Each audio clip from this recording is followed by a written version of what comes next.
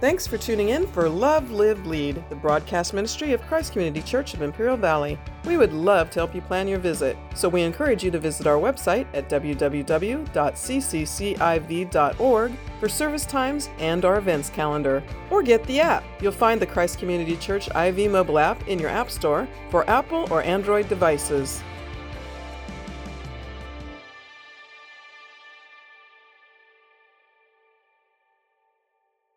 They were leaders in Israel, priests in the life of Israel. These were the men that led the children of Israel into the presence of God.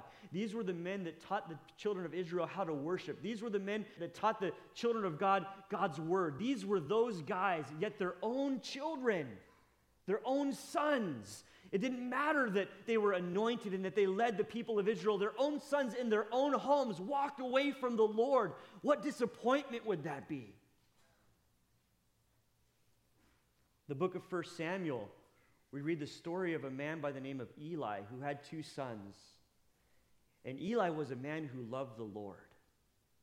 But his two sons were wicked. The scripture actually says they were worthless. Those worthless sons of Eli. The scripture says that when people came to worship, that these two priests would stop the worshipers before they could come to the tabernacle. They would stop them with their sacrifices in hand, and they said, wait, before you go to sacrifice to the Lord, let us take the portion of the sacrifice that we want to barbecue for ourselves tonight for dinner.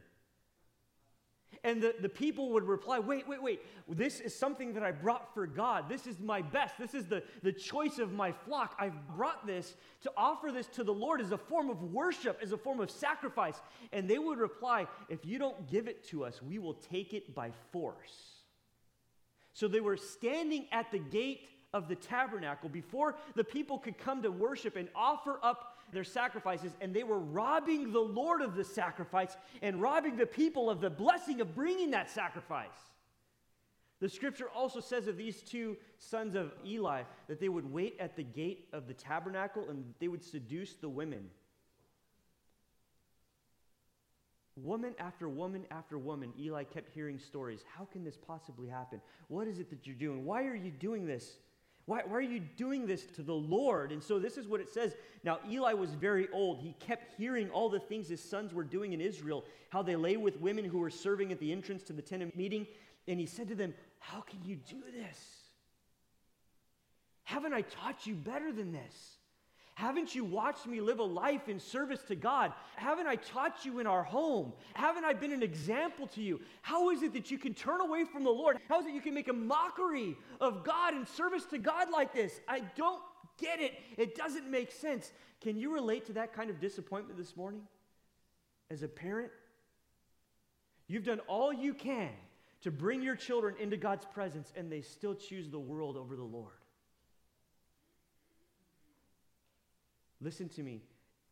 It is your responsibility as a parent to equip your children to be ready to make the decision to follow after Jesus. But at the end of the day, it is their decision and their decision alone. God will not allow their free will to be violated. So you have to do whatever you can to prepare them for the day when that decision needs to be made. Deuteronomy chapter 6 says that you shall love the Lord your God with all your heart, with all your soul, with all your might. And these words that I command you today shall be on your heart. This is what it says. You shall teach them diligently to your children. You shall talk of them when you sit in your house and when you walk by the way and when you lie down and when you rise. God's word has to be on your lips all of the time. You have to be trickling God's word into their hearts all of the time, continually. Whenever there's an opportunity, whenever there's an open door, that you snatch that opportunity and you share truth with them. The world is trying to share such garbage and such lies with them. You have to step in and share the truth. If you won't, who will? The disappointment of watching your child walk away. There's another man, we already spoke about him once. His name was Aaron, the first priest over the Israelites. Aaron, his two sons, got drunk, went in to offer sacrifices before the Lord while they were drunk. And the scripture says that God sent fire down from heaven to consume them. because they weren't able to distinguish between what was holy and what was common. Listen, if your children are not ready to confess the Lord, fire is waiting. And you have a responsibility to share truth with them. Listen to what the scripture says in Proverbs chapter 22. Train up a child in the way he should go. Even when he is old, he will not depart from it. It's no wonder that our children are confused. And we sit here with the feeling of disappointment because our children have walked away. But what have we been teaching them in our homes? It's no wonder that they're confused about priorities when we hire tutors and we hire coaches and we hire music instructors to do all of these things in their life, but then we kind of cast the truth of the scripture by the wayside. We make their studies and their grades and their extracurricular activities so important, but we neglect church in their lives. How can we be surprised when they walk away from the Lord? We have to take this calling seriously. There's a burden that each of us hold, and that disappointment, you do not want to experience that disappointment. You do not want to experience that kind of regret watching your children living in the world, being eaten up by the world when the church and the things of God are waiting for them. Amen. The responsibility ultimately lies with their choice, but you have the responsibility to prepare them for the decision. Are you doing that? Even these people who grew up in a home of ministers, the sons of Eli and the sons of Aaron, were consumed by worldliness and ended up being destroyed because of it. What can you do in your home? How can that change?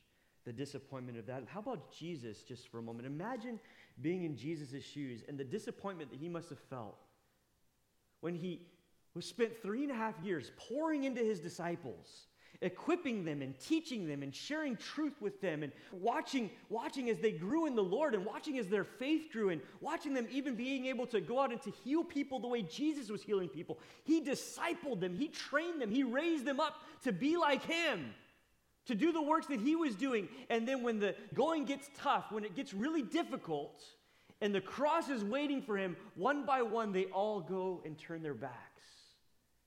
Imagine the disappointment of feeling Peter deny him 3 times. Peter, this is the Peter who had said, Jesus, I will go with you wherever you go. I will even follow you to death. But when the time came for that promise to be paid, Peter was nowhere to be found. The scripture actually records that when Peter denied Jesus for the 3rd time and the rooster crowed, that Jesus was looking on and that their eyes met. And for a moment, Peter and Jesus' eyes connected. And Peter was broken when he realized exactly what Jesus told me I was going to do has happened. He told me I would deny him. I told him there was no way. He told me this would happen. I said, there's no way I will ever deny you. And here I am. And the scripture says he was broken and he wept bitterly. Imagine that kind of disappointment.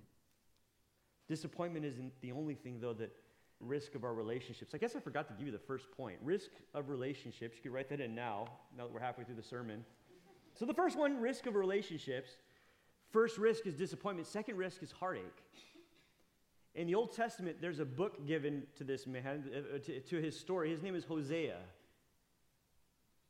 In Hosea's life, just imagine the heartbreak that this man went through. A prophet of God, called by God to live like a crazy story so that it can be an object lesson for the rest of Israel, because Israel had wandered from the Lord, because Israel was dealing with the Lord in an adulterous manner, chasing after idols and false gods. And so what does God call Hosea to do? He says to Hosea, Hosea, I want for you to go and to marry a prostitute.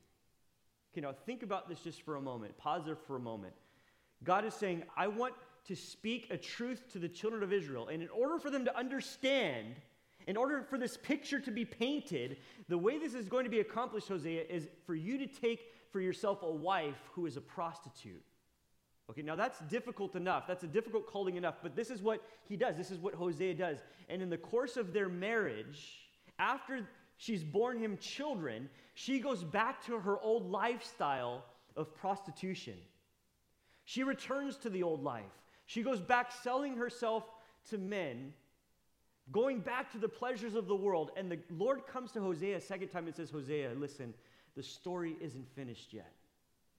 Now what I need you to do is I need you to go find your wife, and I need you to buy her.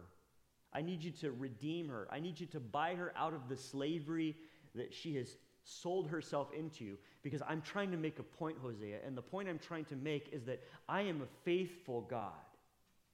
And even when you chase the idols, and even when you are involved in adultery, and even when you worship at other shrines and other altars, I am still ready to redeem you, to buy you back out of that. So he says to Hosea, Hosea, you go buy her out of the hands of another man. And so Hosea finds her possibly at the false altars of the pagan religions, as she possibly was working as a temple prostitute. And the scripture says he buys her for the price of 15 shekels of silver. 15 shekels of silver, half of the price of a slave. That's how terrible her life had become. That's all she was worth to anyone at that point. And so Hosea brings her back into his home. And Hosea loves her once more. And though he was wed to her, though they were one, now secondly he goes and now he purchases her, which is a beautiful picture of what God does with us in Christ. But now reason with me, think about this just for a moment. Because this whole picture that is being painted here is a very accurate picture of what God wants you to know about his love for you. The scripture says this in 2 Timothy chapter 2, if we are faithless, he remains faithful. The scripture says in Ephesians that when Paul is teaching on marriage, that this is a mystery. You don't really get this. You can't see it fully, but I'm talking about Christ in the church. That husbands, you love your wives like Christ loved the church. That there's a commitment that is there. And so here in this story of Hosea, God is saying to Hosea, I want to use you as an object lesson for the people to understand my faithfulness to them, so that they would understand how much I love them, that even when they sell themselves to the world, I'm willing to buy them out of slavery and bring them back into my home. Now, amen, it's good. It's a good story. Now, but listen to this just for a moment, though, because this is where I want the rubber to meet the road. This is where I want flesh to be put on this. Maybe this morning you feel like you're suffering through a marriage and that your spouse mistreats you over and over and over again and not faithful to you. And maybe it's just not, considering sexual things. Maybe he's just not faithful, or she's not faithful to you to support you or to love you the way you're supposed to be loved, or to treat you the way you're supposed to be treated, or to speak to you kindly the way you're supposed to be spoken to. Maybe you feel like you're suffering through a relationship today. Maybe someone's been telling you that you shouldn't allow that person to treat you that way. Maybe somehow, some way, the world has convinced you that you're weak by allowing someone to treat you that way. What if? What if the Lord has put you in that seat? What if he would be speaking to you today? I'm trying to paint a picture.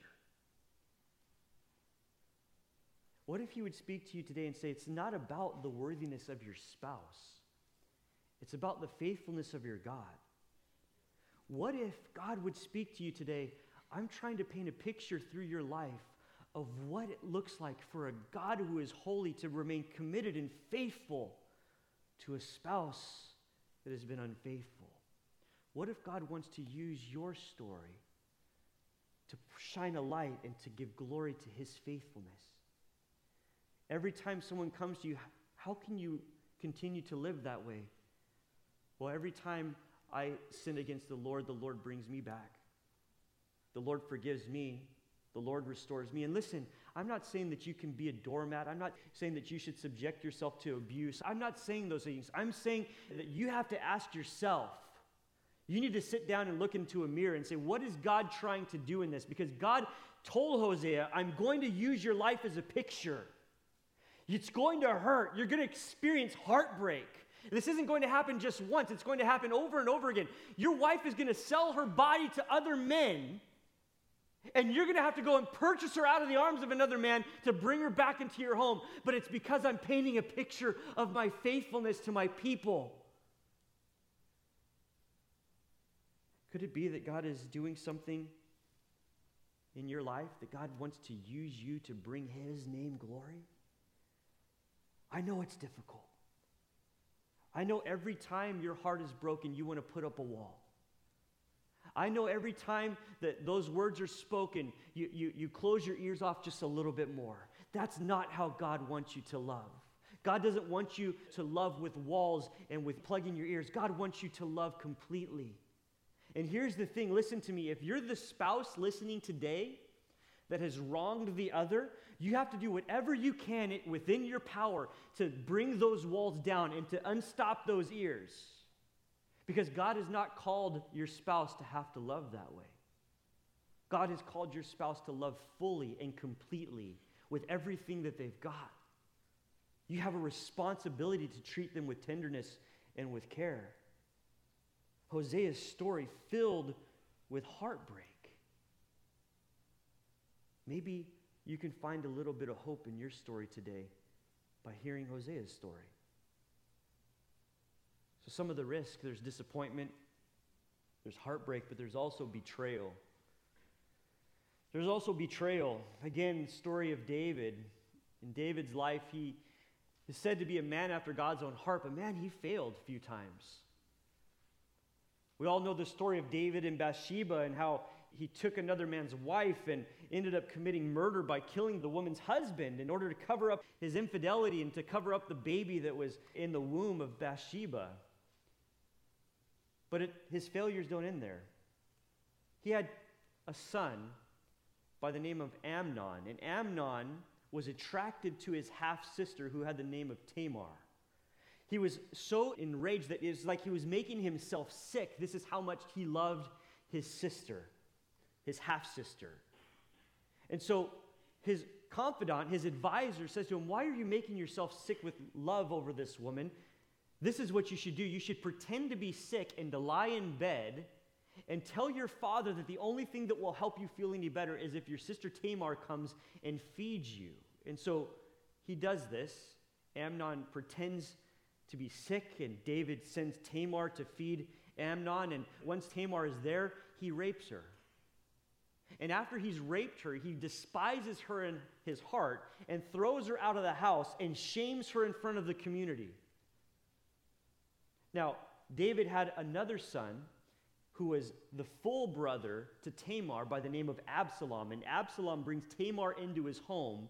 And Absalom expects David to exact revenge on Amnon because this has happened in the house.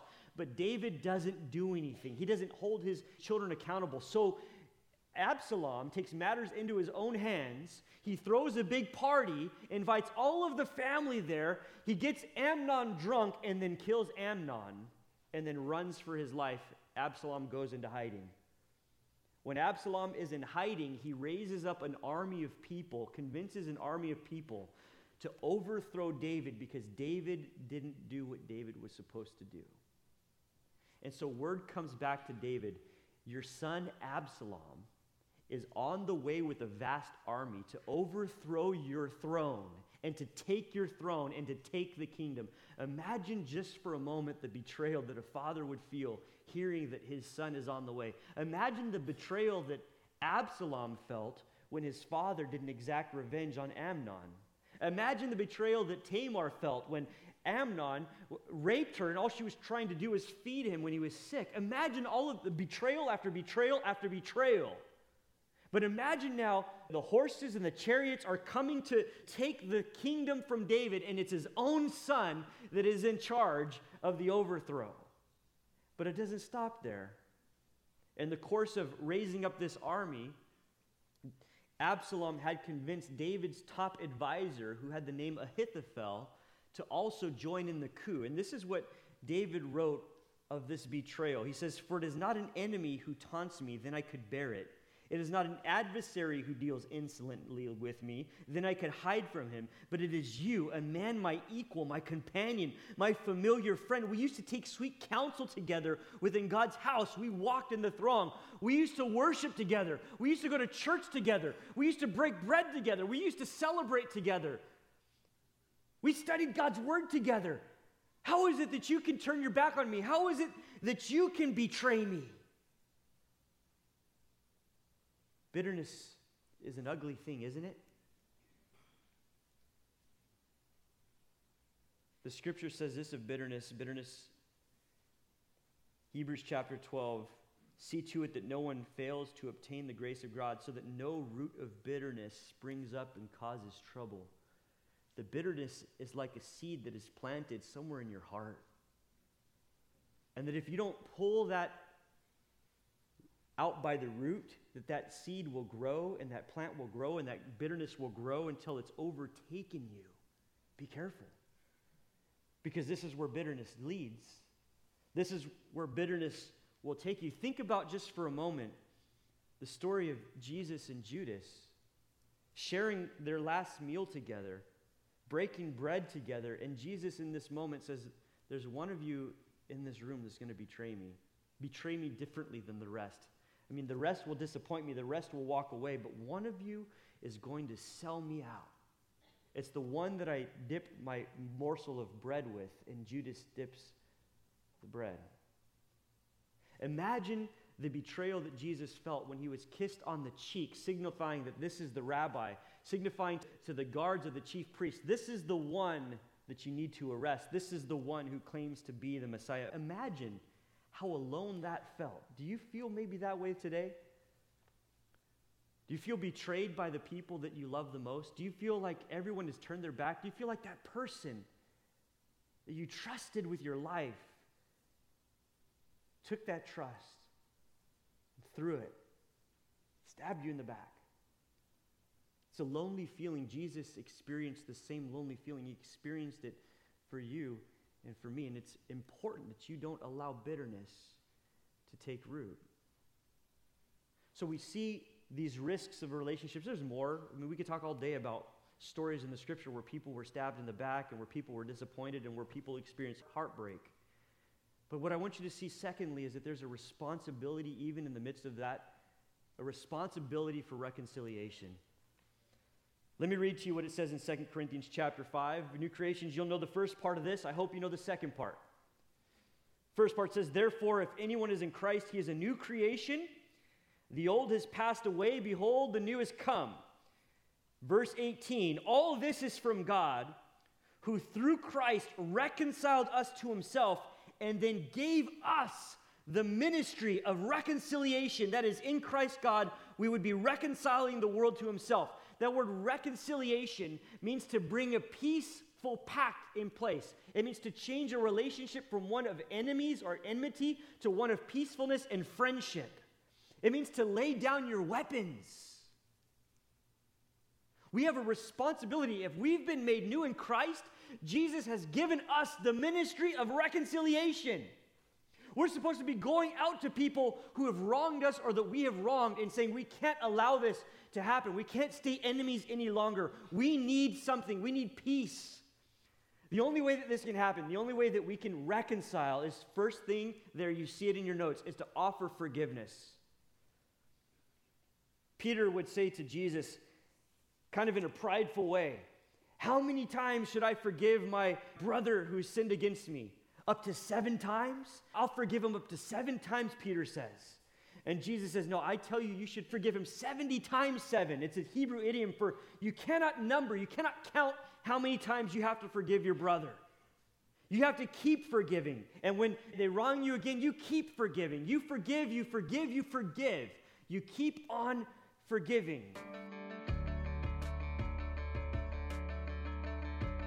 Thanks for tuning in for Love, Live, Lead, the broadcast ministry of Christ Community Church of Imperial Valley. Christ Community Church has campuses in El Centro, Calexico, and Brawley, with services in English and in Spanish. Your kids are going to love our kids' church. Plus, we have a lively youth ministry and young adults group. You're welcome to call the church office at 760-337-9400 with your questions, or leave us a message on the Christ Community Church IV mobile app, the ccciv.org website, or direct message us on social media. We are really looking forward to meeting you. So again, the website is www.cccciv.org, or call 760-337-9400 so we can plan your visit.